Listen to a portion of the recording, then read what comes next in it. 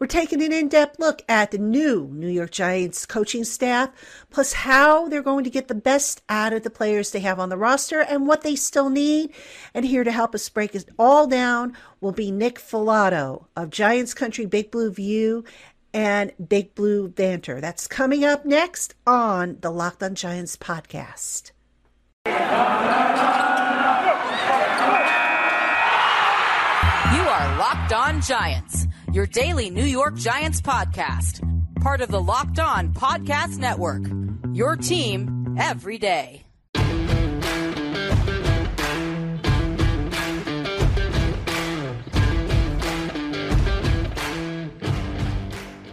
Hello, New York Giant fans, and welcome to another edition of the Locked On Giants podcast, part of the Locked On Podcast family, your team every day. Patricia Traina here with you, and I am joined by this handsome young gentleman on the screen, Nick Falato. You know him, you love him just as much as I do. He's been doing a great job with the draft prospect profiles over on Giants Country. He is here with me today to talk a little bit about the New York Giants. Nicholas, my dear, happy to have you on the program. Patty, it's always a pleasure to join you. Thank you so much for having me. This is an interesting draft season, an interesting off season. Hopefully this will spring us into a new regime, a new, outcome for the New York Giants, because the last decade has just been absolutely abysmal. Indeed, my friend. So we got a lot to talk about, Nick. We got to start with this coaching staff. I've been wanting to get your opinion now for the longest time on this coaching staff and this interesting mix. And I want to start with the offensive side of the ball. So we have Brian Daboll coming down from Buffalo, ran one kind of system. He brought in Mike Kafka from the Chiefs, who ran a different type of system. Can you kind of give us an overview how you see these two systems potentially marrying up with each other?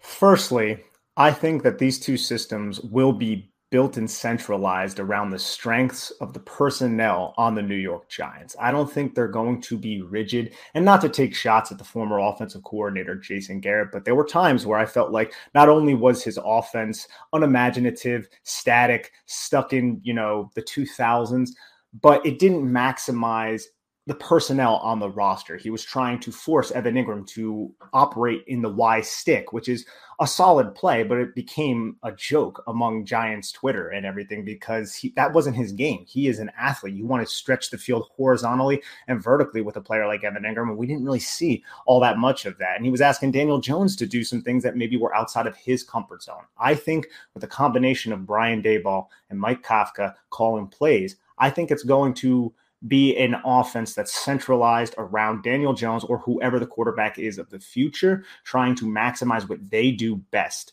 So I look back at what Brian Daboll did in Buffalo. You saw a creative, vertical-based offense built around Josh Allen's unique skill set. Now, it's just no slight on Daniel Jones, but Daniel Jones is not Josh Allen. So I'm curious to see how that offense translates over here and how many aspects of that offense, Brian Daboll, or Daboll, I should say, I always pronounce it Daboll, I believe it's Daboll, will kind of mesh with the New York Giants and what he's going to bring. I'm not necessarily looking at it from a philosophical point of view, but I think we are in a good place right now because I think he's going to do the best job to enhance the overall New York Giants personnel. First, you need to build up that offensive line. That's going to start with Joe Shane. That's going to start with the draft, possibly free agency. We'll see what happens there.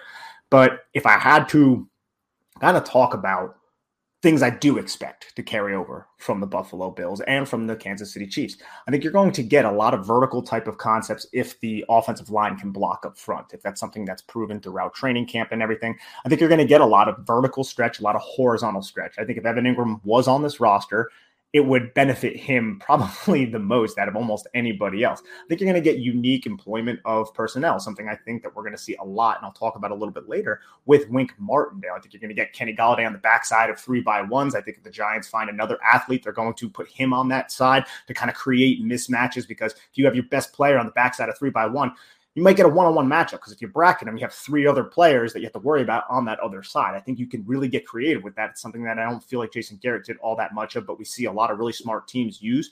You saw the Kansas City Chiefs use that a lot with Travis Kelce. You saw the Raiders use it with Darren Waller. You see it all over the place. I mean, we saw it in the Super Bowl with the Rams before OBJ got injured, they would line him up in that spot. And then they'd have Cooper Kupp in the slot. And it's like, who are you going to cover defense? If you want to bracket OBJ, you have a one-on-one out there. You have to worry about Cooper Kupp too. So I'm excited about that. I'm also excited about Kadarius Toney. Kadarius Toney can stay healthy. I think he can be a Swiss Army knife in this offense, more of a enhanced version of what Isaiah McKenzie was in Buffalo's offense, only more featured, I would say. And then you add in the Saquon Barkley element, which is, if he is here, I think that is another really creative player that you can use, probably the best playmaker on the offense. Now, I think a lot of people have chastised Jason Garrett for his lack of involvement in the passing game with Saquon Barkley. When Saquon Barkley was there, granted, he wasn't there in 2020. Was he fully healthy in 2021? Those are all fair questions.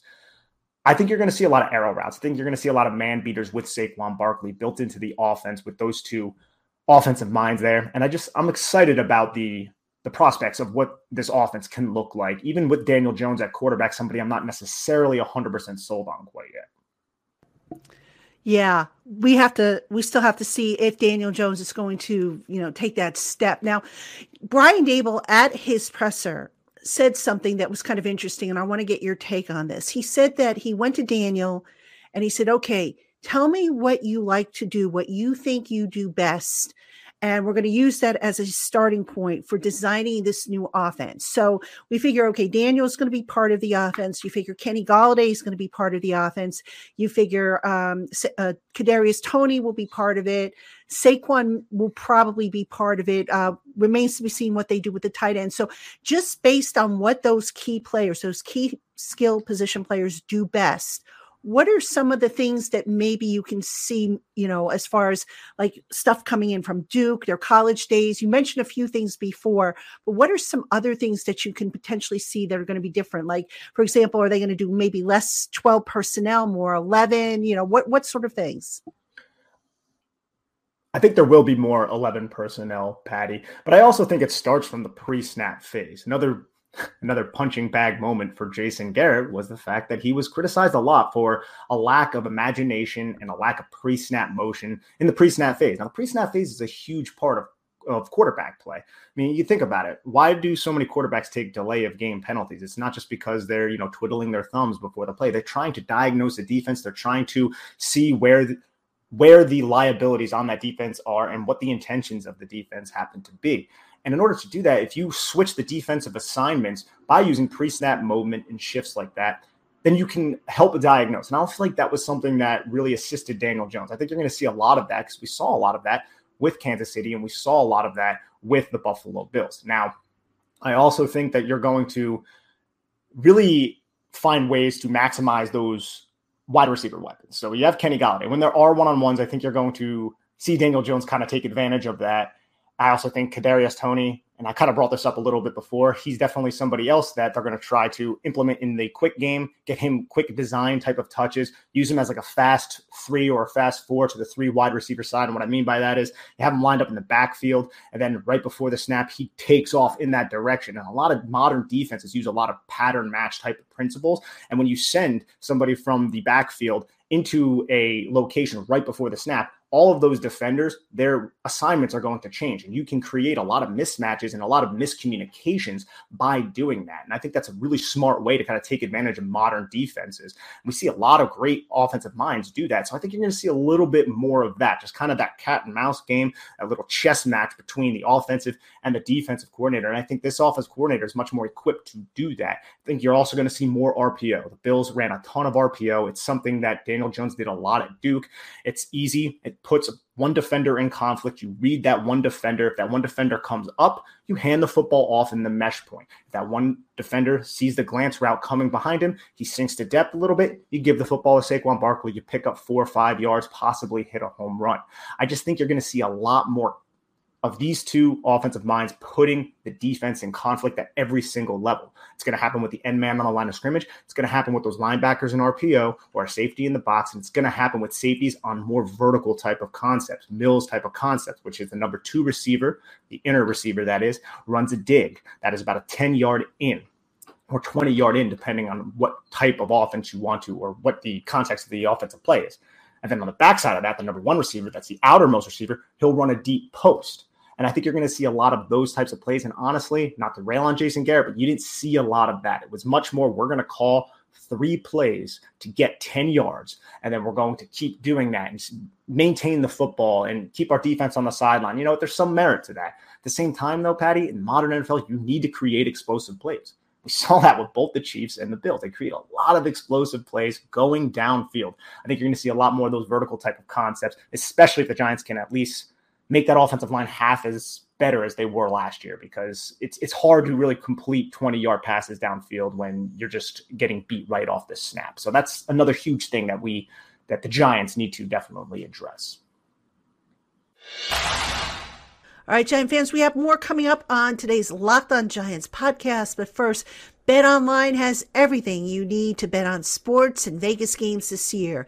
BetOnline.net's basketball, hockey, boxing, and UFC odds coverage is the best in the business. So head on over to betonline.net to see all their special offers, props, and odds, and to place your bets.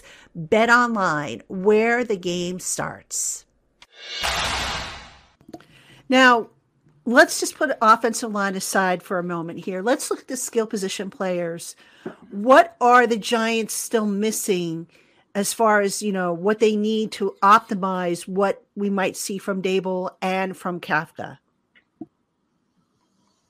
Yes, we are missing, or the New York Giants are missing, a tight end. They need definitely a tight end, and we're not 100% sure of the fate of Evan Ingram, but let's look. Dawson Knox was a big part of what the Buffalo Bills this year. He kind of came on. He was a day 3 pick.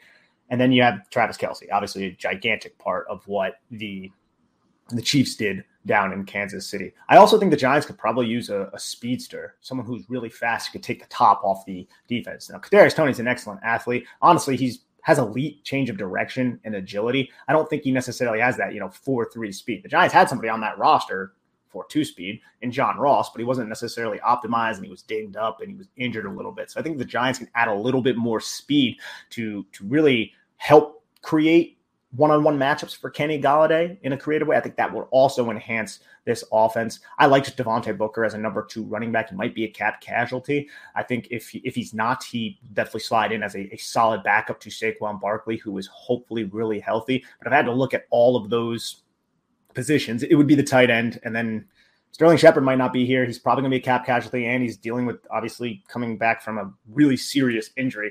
So the Giants could be in the wide receiver market. Now, it's not the most important need, but I know they spent a first-round pick on Kadarius Toney, but who are we looking at right now with Darius Slayton entering his last year? He's kind of unreliable. I hate to say that because he had such a good rookie season back in 2019. I think he dropped 6 passes this past year. He was one of the most inefficient wide receivers. So they could look in that direction as well at wide receiver. But he could benefit from this because he is a vertical threat. He can get downfield. But I just want more efficiency from a player like Darius Slayton. So wide receiver could be in the conversation. Now let's get to the offensive line, because obviously we know offensive line has to be addressed. But that being said, there are a couple of different schools of thoughts regarding building an offensive line. You either go smaller but more, athletic, or you go with the big, elephants. We won't use the hog molly term. I don't think people want to hear us use hog molly. No. But so you can go with the George Young planet theory. For those of you who don't remember the George Young planet theory, he had the theory that there are only so many big men on the planet Earth that can move, and when you find them, you have to obviously grab them. So that said, Nick, if you're building the ideal Giants offensive line, either planet theory, athletic and small, or maybe even a combination, what's going to work best with what potentially these coaches are going to do with this offense? I think that's an interesting question, because if you look at both aspects of the Chiefs offense and the Bills offense, they kind of had those big planet theory type of individuals like the Chiefs had when they traded for Orlando Brown, one of the biggest offensive tackles to ever go down to the combine. They acquired him through a trade for the Baltimore Ravens. And if you look at what Buffalo did the last couple of years, they were a little bit more of an outside stretch zone type of team. When Brian Dable came over from Alabama, and while he was in Alabama, he ran a lot more power gaps. It was a lot more, we're going to bully you. That didn't necessarily work. So he switched to a little bit more zone, incorporated the zone read into his rushing offense. Their offensive line they weren't mammoth type of individuals. But if you're asking me, I think you go with the Evan Neals of the world, because Evan Neal, he's not an elite athlete, but for someone of his massive size, he is an incredible athlete. And when you have the length and the wingspan that he has, it's kind of like having this unique gravitational pull around you, because no one's going to really be able to get around you unless they get underneath your pads. It's just very difficult for edge rushers to get around an individual of that size. And you have Andrew Thomas. I think Andrew Thomas could play either or. Now, he ran power gap at Georgia. He's executed zone assignments well in the NFL. So I'm not necessarily – I'm looking for the best players, and you do want an identity. But I think a lot of these elite type of prospects that are entering the NFL draft can be zone guys, and they can be power gap individuals too. Now, I think the Giants probably won't run as much power gap now. And a power gap, for those of you who don't know, it's pullers. That's essentially what I mean. The Giants have been running it a lot. The Giants' base run play in 2020 was counter. So counter is the running back takes a delay step, a false step on purpose to allow the pullers to come. And what Jason Garrett had, he had the backside guard pull to a desired location. In the play side, they left the end man on the line of scrimmage unblocked. That backside guard would kick out that end man on the line of scrimmage. And then a sniffer, an H-back, an F-back, whatever you want to call him. It was Caden Smith. He was a tight end aligned off the line of scrimmage, would come and lead block. Now, those were the types of concepts that Jason Garrett ran a lot. And there's a lot of duo blocking, which is basically power without the puller. You're just basically forming double teams up front and vertically displacing defensive linemen. I think you're going to see duo. I think you're going to see some outside zone. I think you're going to see a little bit of power gap, because at the end of the season, Daboll, when the outside zone wasn't working, he incorporated more power gap when Devin Singletary got healthy. So I think that's also something that we're going to see. I think we're going to see a mixture of everything. I don't think it's just one pure thing. I don't think the Giants are going to be a kind of like a Rams team, which is a very, very heavy outside zone type of team. I think they're kind of going to be a little bit more diverse with their rushing attack. But to go back to your original question, Patty, I think I'm looking for people who are just uniquely built, have the length. I think Joe Schoen is going to be somebody who wants long linemen, long guys in the trenches. If we look at his drafting record in Buffalo, he drafted guys like Ed Oliver and Gregory Rousseau and these long physical defensive linemen. I think that's going to also pertain to the offensive line. I think he's going to look at individuals like Evan Neal and Akimi Kwano, some of these bigger offensive linemen who can move bodies off the line and may not be elite athletes, but they're good enough athletes to play in the NFL at either left or right tackle. Luckily for the New York Giants, they don't need a left tackle. It's the one position they have figured out on the offensive line.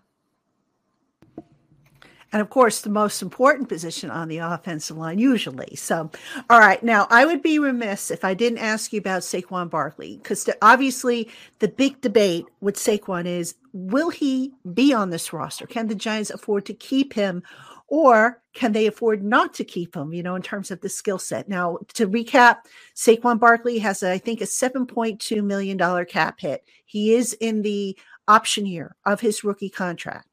Not very expensive. That being said, the Giants are cap strapped. You look at the new offense that they're looking to build. Saquon, we all know that he has all kinds of unique talents and skill sets, hasn't been healthy, hasn't looked like his 2018 self. So that all being said, Nick, do you keep Saquon Barkley? Is there a place for him in this offense, do you think? Or do you just say, look, he's just a luxury that this team really can't afford, and maybe they can get by with Devonta Booker for a year and maybe a draft pick? Because, if you look at the Buffalo history, I think the highest they've drafted a running back in the Joe Schoen and Brandon Beane era was the third round. So do they maybe go in that direction? So Saquon Barkley, it's interesting. I think there's certainly a place for him here. And remember, Mike Kafka, now he was the offensive coordinator, but the Kansas City Chiefs selected Clyde Edwards-Helaire in the first round. And it doesn't really look like the best pick in retrospect, in hindsight, but that was a decision that the Chiefs made, and he had at least some say in that, obviously not the majority of say. I think there's certainly a place for Saquon Barkley, but let's go back to Joe Schoen's opening press conference. What did he say? There's going to be a lot of difficult decisions, Patty. It's going to be a lot of difficult decisions. And if we're going to be real here, Saquon Barkley is going to be looking for a contract after this season. And where the New York Giants are and where the modern NFL is, and how there are players like Elijah Mitchell who are drafted late, Khalil Herbert who are drafted late, or even some of them are undrafted, and you can find them and plug them in and they're productive. do you really want to allocate that much money to the running back position? And me personally, I do not. I love Saquon Barkley. I think he is the face of a franchise type of player. But I think drafting him at number 2, and I said this the day it happened, all my friends looked at me like, dude, this guy's incredible. What's wrong with you? I'm just like, dude, you just don't draft a running back at 2, especially when Baker Mayfield went 1 and Sam Darnold was still around. I mean, so many general managers probably wanted to trade up or at least talk to you, and Gettleman just overlooked that. That was a huge slight on Gettleman's record, in my opinion. But that's kind of water under the bridge at this point. He's here. So I want to maximize him. But you have to think about the future as well. And I don't think the Giants are going to give him that contract, which means you should probably get the most you can for him. Now, what is that? What is the most that you can get for him? That's the other question. It's a tough decision. It is. I'm not going to throw a fit if he's still on the roster. I think he's wildly talented. I think we haven't seen that talent because he was injured in 2019, injured the entire 2020 year, and he was dinged up a little bit, and he was coming back from a serious injury last year. I think he's been dealt a really tough hand. But I still think there's a lot of talent there. I still think he's, 25 years old? He's still very young as well. But I think you have to really think about the future here. Giants are really not a team that's going to probably compete this season. You don't want to allocate the money for the future. So what does that lead you to? Let's trade him to a competitive team, get picks, and then go forward from there. And I think that would be my number 1 option. And I don't love saying that. I like Saquon Barkley a lot, like I said, but I think you just got to be prudent and take the best course of action for the future. And if you want to fix this cap situation and you want to fix this team, you got to get more kicks at the can. You got to get more draft capital. And he's somebody who you might get a 3 and a 5 for, maybe a 2 from a team that thinks they're on the cusp of competing. That's not great, but at the same time, if you're not going to give him that contract, you just want him to ride out this season, and then he just walks in free agency, and then you get a comp pick, which is another way to kind of look at this. But what would that be? Depends on the contract that he gets and who's giving contracts out to running backs that they don't necessarily know in free agency. That's not something you necessarily see too much unless it's in-house. You know, the Joe Mixon and the Bengals, Alvin Kamara and the Saints, Dalvin Cook and the Vikings, stuff like that. You know, Christian McCaffrey, Derrick Henry, can kind of go on there. But none of those guys are signed in free agency. So I think it's a unique situation. The Giants have a lot of different options they can take, but I think my number 1 option would be to trade him away, which is unfortunate. Yeah, I'm with you on that. I look at the future too, and I don't like saying that either about Saquon. I think he's a marvelous player, and I don't think the Giants ever really got the full effect, if you will, out of him. And now you throw in the injuries and the fact that he has some tread on the tires, and you just wonder if they're ever going to get what they invested in him. And me personally, if I could get, if I'm trading him and I can get mid-round picks, I'd be happy, especially if I can get him for next year, maybe get a conditional pick or something like that. Because this team does need a lot of stuff. They are not just one player away, in my opinion. And, he's really the only, as I see it, the only guy who you can maybe move via trade.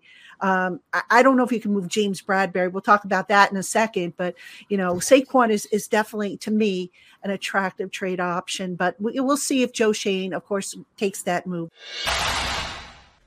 All right, Giant fans, we have more coming up on today's Locked on Giants podcast. But first, if you're aiming to eat healthier in 2022, make sure you include Built Bar in your plan. Built Bar is the protein bar that tastes like a candy bar, but without the calories and without the sugar. Most Built Bars contain around 130 calories, 4 grams of sugar, 4 net carbs, and 17 grams of protein, making it easy to stick to any diet plan. So head on over today to BuiltBar.com and use our special promo code LOCKED15 to save 15% off your first order. That's code LOCKED15, LOCKED15 for 15% off your order at BuiltBar.com. All right, we are talking with Nick Falato. He does the draft profiles for Giants Country. He also has a podcast. He's also on Big Blue View. If you are not reading this man's work, you are missing out on some good stuff. He's just an absolute delight. And I love, love, love talking with this gentleman. Nick, let's talk about the Giants defense. Wink Martindale, I don't know how you feel about it, but I'm pretty pumped about that. Obviously I thought they would keep Patrick Graham. I want to start off with your thoughts about the system that Patrick Graham ran versus the system Wink ran. Now, they both ran, I believe, a 3-4. Slight differences, I think, but pretty much the same, on the surface. Let's talk about that a little bit. How are they similar and how are they different? The whole 3-4-4-3 thing is a little bit of a it's overthought by fans, I think. Now, yes, personnel, if you run an odd front, which is typically what a 3-4 is, that means you're going to have a nose tackle, a true nose, whereas 4-3 teams or more even front teams are going to have a one shade. So that's kind of like, I more look at it from an odd front, even front type of team. And both of those coordinators use both of those aspects depending on the situation. But to go to the differences here, love Patrick Graham as a defensive coordinator, but he was much more conservative than what we're going to see from Wink Martindale. Wink Martindale, he's aggressive. He's going to come and blitz a lot. He's going to try and pressure quarterbacks. He's going to use looks where there are 8-9 guys on the line of scrimmage. Sometimes who's coming on the blitz. He's going to manipulate the protection packages of the opposing offense. And that's something that we saw a little bit from Patrick Graham. Patrick Graham was much more, we're going to drop back into zone. We're going to keep everything in front of us. We're going to allow them to check down, get 2 yards. We're going to rally and tackle. And, there's a lot of merit to that. But we saw this season, the Giants let up a lot of third downs where they were getting beaten one-on-ones. And Patrick Graham liked to run man coverage in third and short situations, third and intermediate situations, and then down in the red zone. Whereas Wink Martindale, he's going to run man coverage a solid amount. You're going to see a lot more man coverage, and we could talk about personnel later and who necessarily fits into that. But what you're going to see is exotic blitzes, exotic pressures, and exotic personnel usage. Because there were times, and I talked to Ken McCusick, who does film study for the Ravens, and he deemed this personnel package the race car look, kind of like a little bit of a tweak off the NASCAR look from Steve Spagnuolo, which was a 3 outside linebacker look where he would align defensive ends, outside linebackers at 1-tech, 3 techniques. So that's inside of the guards, and use their athletic ability and their power and their ability to convert speed to power to put pressure on the quarterback in obvious passing situations. What the race car is 4 outside linebackers. So basically no middle linebackers on the field. So you just have a bunch of athletes out there. He would bring the safeties up to the line of scrimmage, use them in his blitz packages. And there were several times where I saw Wink Martindale scheme 2v1, so 2 blitzers against 1 pass protector.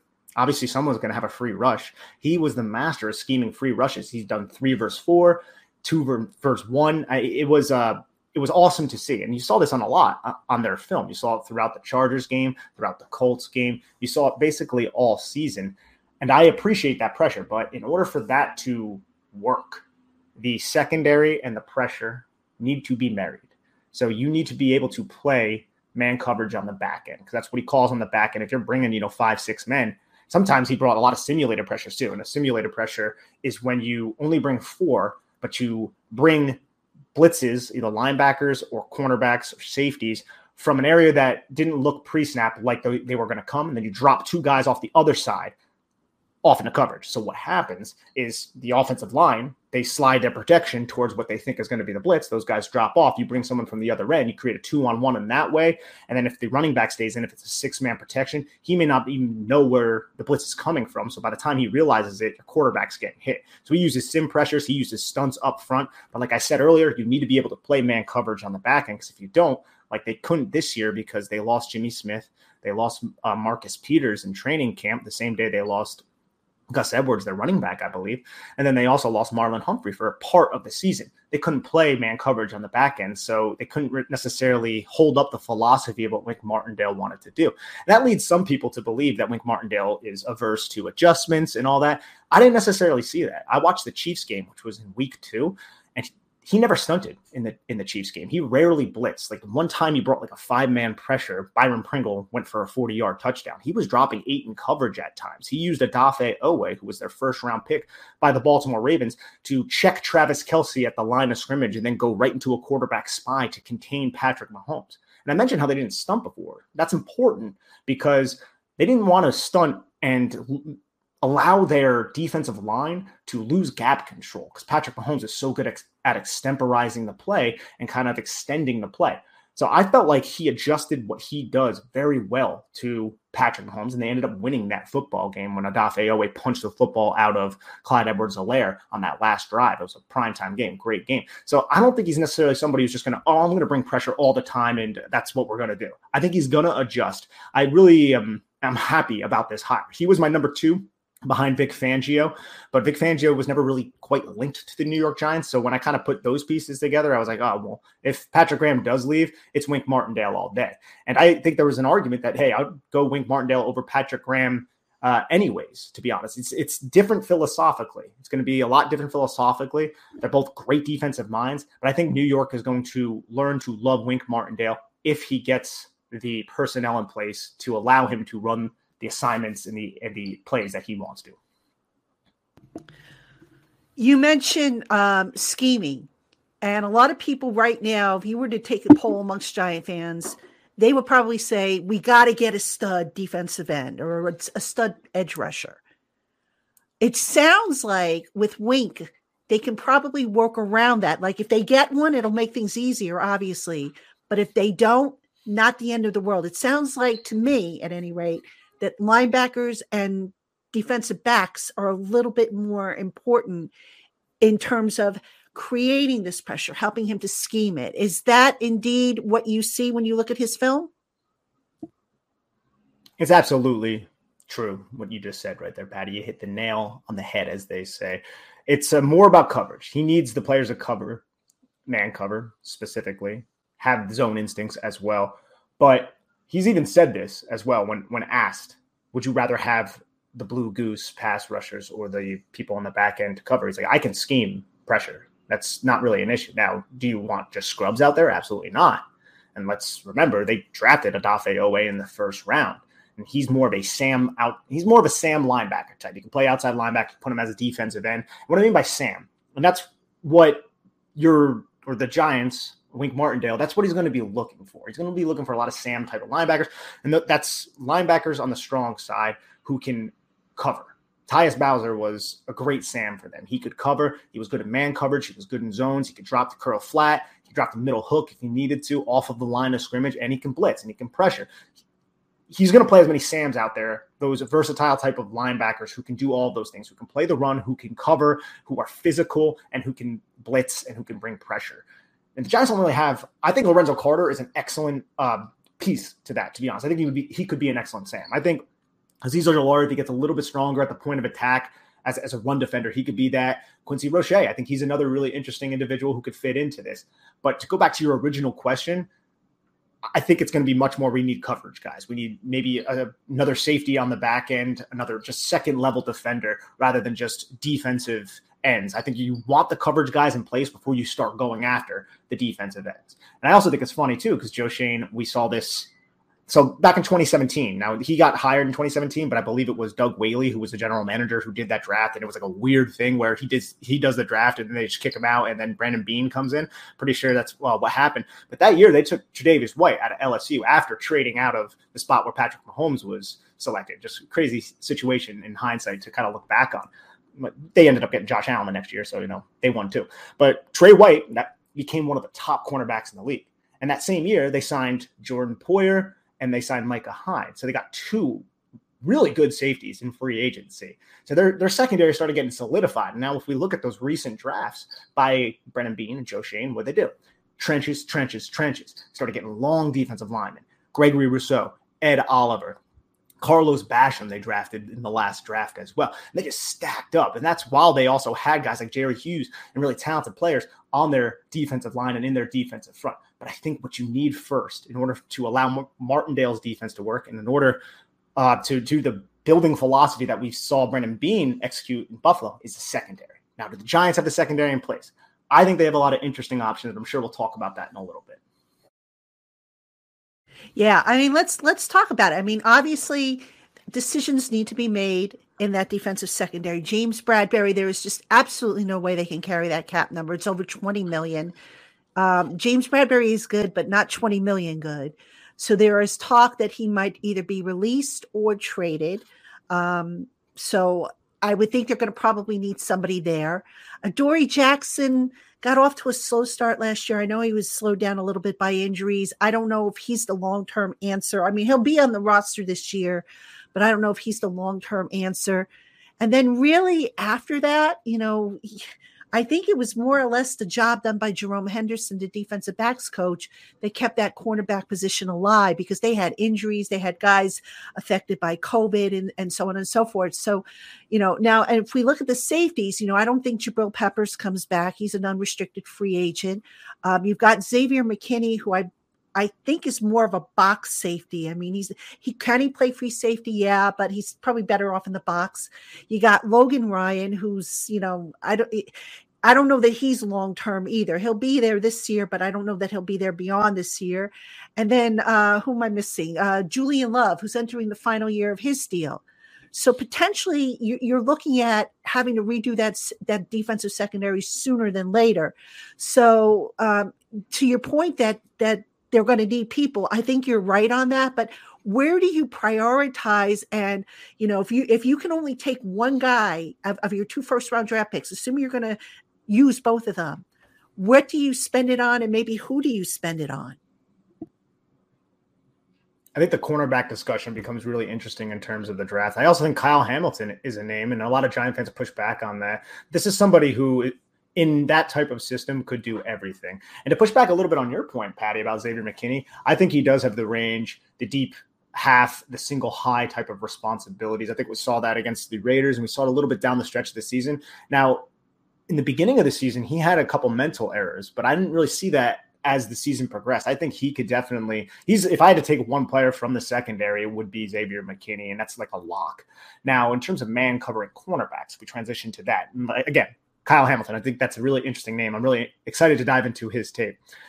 But if we're talking about cornerbacks, I think Adoree Jackson can fit into the system well because he has all the fluidity, all the man coverage ability that you need in a cornerback. He's like a top 1% athlete for that position. He just needs to stay healthy. And that was his issue. He had a quadriceps injury. I also think Aaron Robinson is somebody who can play man coverage pretty well. He was lined on the boundary sometimes. He aligned in the slot. He can do a lot of different things for you. He's also somebody who really cleaned up his tackling in his senior season at UCF, and tackling wasn't really an issue for him in the NFL. I didn't see too many of that. I felt like in man coverage, when he was asked, he made a lot of good plays on the football, and that was down the field, and it was also short near the line of scrimmage. Now, if Jalen Reagor caught that touchdown that he probably should have caught in the Philadelphia win, then we may not be saying that, but that was also like Aaron Robinson's second game. So I think Aaron Robinson could be a building block for this secondary as well. But beyond that, you look at James Bradberry, he has one more year on his contract, that cap number.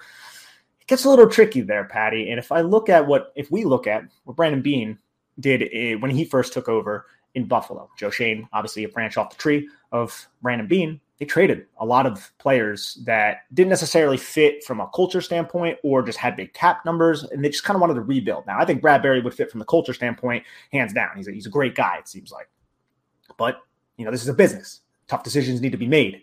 I think he could be somebody that they look to trade. I don't think they're going to outright cut players. I think they're going to really try hard to trade a lot of these guys and get, 3s, 4s, 3 and a 5, 4 and a 6, something like that. Because I think Brandon Beane, Joe Shane, they believed in getting as many swings at the baseball, kicks at the can, whatever metaphor you want to use. I think that's what they're going to do, though, Patty. And I invite that, to be honest. I think you kind of need to blow some things up here. There's not a lot of contracts, and this is credit to Kevin Abrams. There's not a lot of contracts that extend past 2023. Like, this is just really the rookies and Kenny Golladay, I think. I think those are the only contracts, rookies from last year, that is. So they're not really in a terrible cap situation. They're in a terrible cap situation for 2022, and they want to bring in their guys. But I do believe that the players that are on these expiring type of contracts could be shipped out, and that's going to be for draft capital. And then the Giants, Joe Shane, his front office can bring in the players that will fit with what Mike Kafka, Brian Dable, and Wink Martindale want to do from a philosophical standpoint. Nick, let's talk about one other position on the defense that we haven't really discussed a whole lot, but I think is going to be just as important, and that's inside linebacker. Inside linebacker in Wink's system, smart. He looks for guys who are fast, who have that sideline to sideline range. I think he looks for guys who can be effective in coverage. The Giants last year, after Blake Martinez went down, they had some issues, I think, in the inside linebacker ranks. They started, Tate Crowder became the starter. He was okay, but they could probably upgrade that spot. Then they went to Reggie Ragland, who's, he's an unrestricted free agent. I don't see him coming back. Then they went to Bernardrick McKinney, who lost out then to Jalen Smith. And it just seemed like they never really settled that position down. When you look at that inside linebacker spot, how important do you see it as being to Martindale's system? And what do they need to really make that system hum? I think they need to address the inside linebacker position. And I spoke a lot about the Sam linebacker and how that might be a little bit more pivotal. But if you have a Mike, he's going to be a good quality Mike linebacker, middle linebacker. He's going to be able to fill the run. He's going to be able to cover. He's going to be able to drop into coverage, play man coverage. He's going to be able to execute all of those assignments. And the Ravens drafted Patrick Queen, and I believe that was in 2020, to fill that role. And if you watch some Patrick Queen tape, he has highlight type of plays, but he doesn't really know what the heck he's doing. He doesn't know what's going on behind him. He's kind of been underwhelming from my understanding and from the tape that I watched of Wink Martindale's system. Just doesn't really necessarily have a clue on where to be, how to read his keys. Now, he'll come up with those highlight plays, but I think that's something that kind of frustrated Wink Martindale. I think he would love to have a true Mike linebacker who can drop in coverage, understands route combinations, can robot technique his way off the play action to find the crosser and actually know what his intentions are. And I think all of those things lead me to believe that the Giants need to, if Blake Martinez doesn't play. Obviously, Blake Martinez is a stud, but he's also somebody who could be a cap casualty.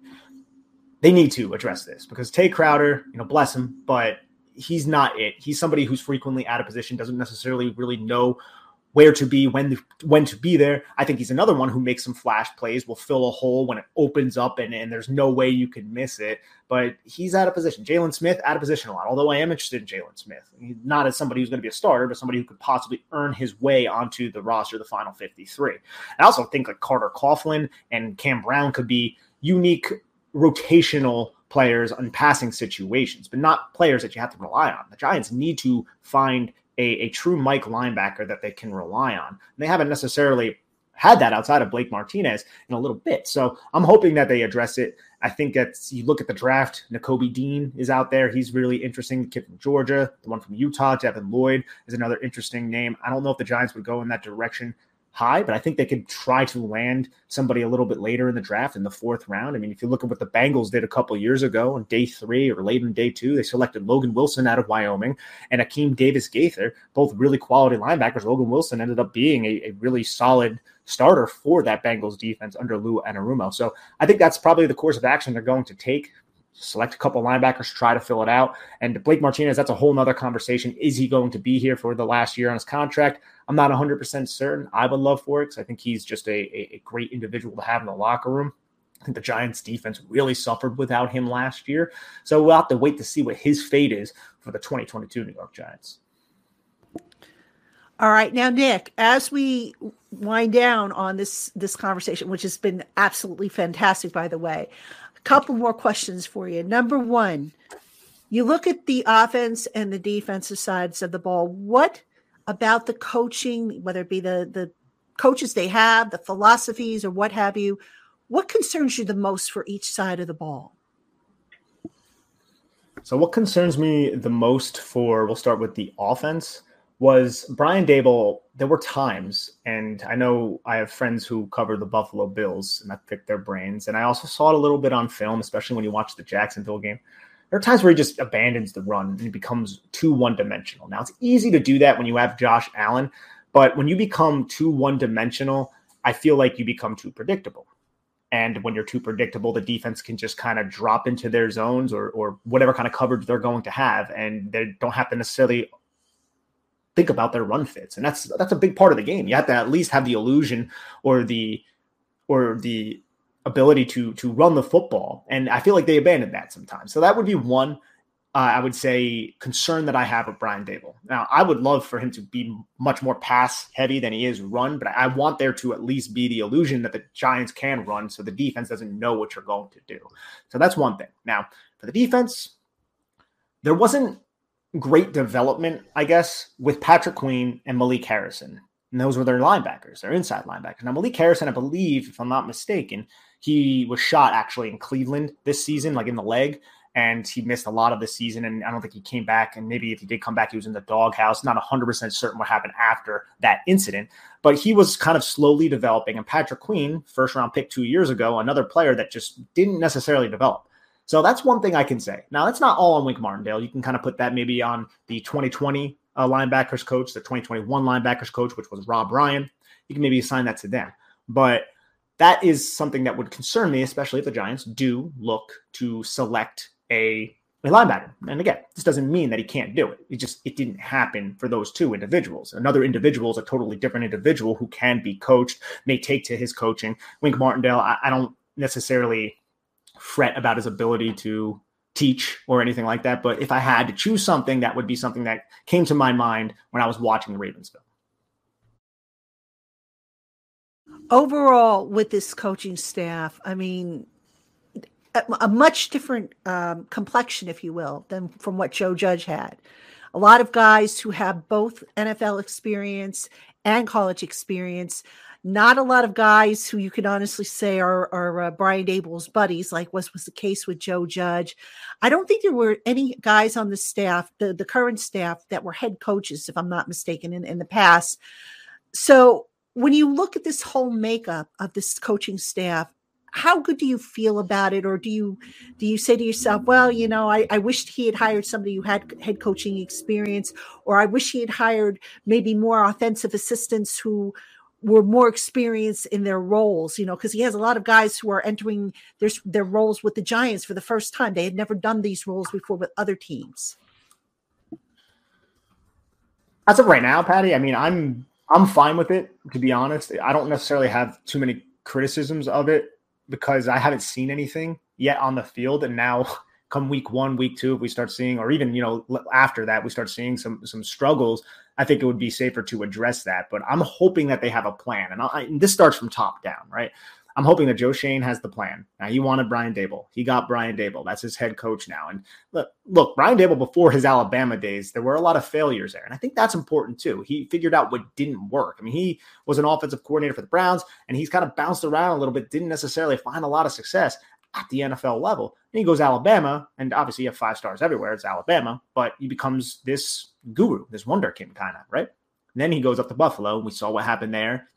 Josh Allen, myself included, I was not a big Josh Allen guy when he came out of Wyoming. It's because he had like a sub 50% or sub 60% completion percentage at a smaller level of competition, and he couldn't hit a pass in the flat. And then he gets developed by Daboll and that staff, and you're like, oh, wow, this guy's pretty good. I like this guy. This guy is one of the best in the NFL. So you're hoping that happens here in New York. So I'm hoping that from Joe Schoen, from Brian Daboll, they've got the guys that they wanted in place. Now, it seems like they wanted Ken Dorsey. They couldn't get Ken Dorsey. It happens. So you go out, you get somebody that you don't necessarily know, but he's kind of an up-and-comer. Mike Kafka, I like the fact that he comes from Kansas City. I like the fact that he comes from the Andy Reid coaching tree. Now, he doesn't have a lot of coaching experience, like you said. I mean, he retired, I think, in like 2015 as a player. But what I do like is he was a player. And I think that's important. You have a quarterback who was a player. That didn't necessarily work with Jason Garrett, but, doesn't necessarily mean it's not going to work now. So I like the fact that they have a couple former players out there on the coaching staff, and I'm hoping that it will transpire into wins. I know it's a little raw, but you have a new head coach and didn't work with Joe Judge. Doesn't mean it's not going to work with Brian Daboll. I don't have gripes as of right now. I'm just hoping from the top down that these individuals are all on the same page and that the Giants can actually get back to winning football games. I had my hopes up about Joe Judge, if I'm going to be honest. I thought Joe Judge was a fine hire. But again, it was somebody who was never a head coach before. I think Joe Judge said a lot of the things that we wanted to hear. It just didn't necessarily happen on the field. I also think he was kind of dealt a bad hand. It wasn't huge when they hired Pat Shurmur. Ben McAdoo, I understood it for the time, but I wasn't covering the New York Giants at the time. I understood it from the fact that he had a good relationship with Eli Manning. But that didn't necessarily materialize well either. But I'm really I'm pulling for this, though, the Brian Daboll. I think you got an offensive guy. You needed an offensive guy. The offense was just atrocious last year. And the staff that he's brought in so far, I don't necessarily have any gripes about. And I think realistically, and this final point here, I don't know that the Giants are going to necessarily be a playoff team in 2022. But what I do think is very possible is you're going to see them win quite a few more games than the 4 that they won last year. Now, what I'm curious to see with Brian Daboll is if he ends up calling the plays. I just have this gut feeling that he's going to, because again, Mike Kafka has never been an offensive play caller before. You have a lot of guys on that offensive staff that are new to their specific roles. And I'll be honest with you, Nick, I don't like it when a coach calls the plays, because I don't want to see at a critical point in the game where you've got to decide, okay, should I call a timeout? Should I go for it? What should I do here? And he's got his face in the play card, like Ben McAdoo used to have it in that big menu. And he's trying to figure out, okay, what should I call next? So, I mean, that's the one thing that I think if you were to ask me what makes me nervous about this staff, that would probably be it. But I do think with this staff, if they are dealt a good hand, if they can somehow get the injury situation under control, they can win a few more games. I don't think it'll be a playoff team this year, but at least get that momentum going and then build on it. Because even the Bills, if I'm not mistaken, when Brandon Beane and Sean McDermott and Joe Shane, when they all kind of took over, didn't it take them a year or so before they kind of got that team into shape? I believe it did, Patty. And I think that was an excellent point that you made. But everyone knew, and I'm hoping we have this too, that they were on the right trajectory with McDermott and with Brandon Beane. And that's what I'm hoping that we get too with Joe Shane and Dable. And I think you do make an excellent point about Kafka. He's never called the plays before. And also with Dable, is he going to call? That is something that I'm a little, okay, well, let's see how this is going to work out. But again, I hope they have a plan in place. They better have a plan in place. Otherwise, it's going to be another long year. And I'm actually hoping, because I was joking about this with Ed Valentine. I said, Ed, we better go practice how to write winning, a winning post-game story, because it has been so long since we have done it. We don't do it very often. And I know when it happened last year, I'm like, do I remember how to do this, or do I have to go back and look it up? And I actually a couple of times had to go back and look it up. But anyway, Nicholas, wonderful stuff as always. Always enjoy talking football with you. You're amazing. Your draft profiles are just tremendous. Appreciate all the work you're doing over on Giants Country. And folks, again, if you are not checking out this young man, check him out. He's on Giants Country. He's on Big Blue View. He's got a podcast. I'll put all the information for you in the show notes if you want to follow him.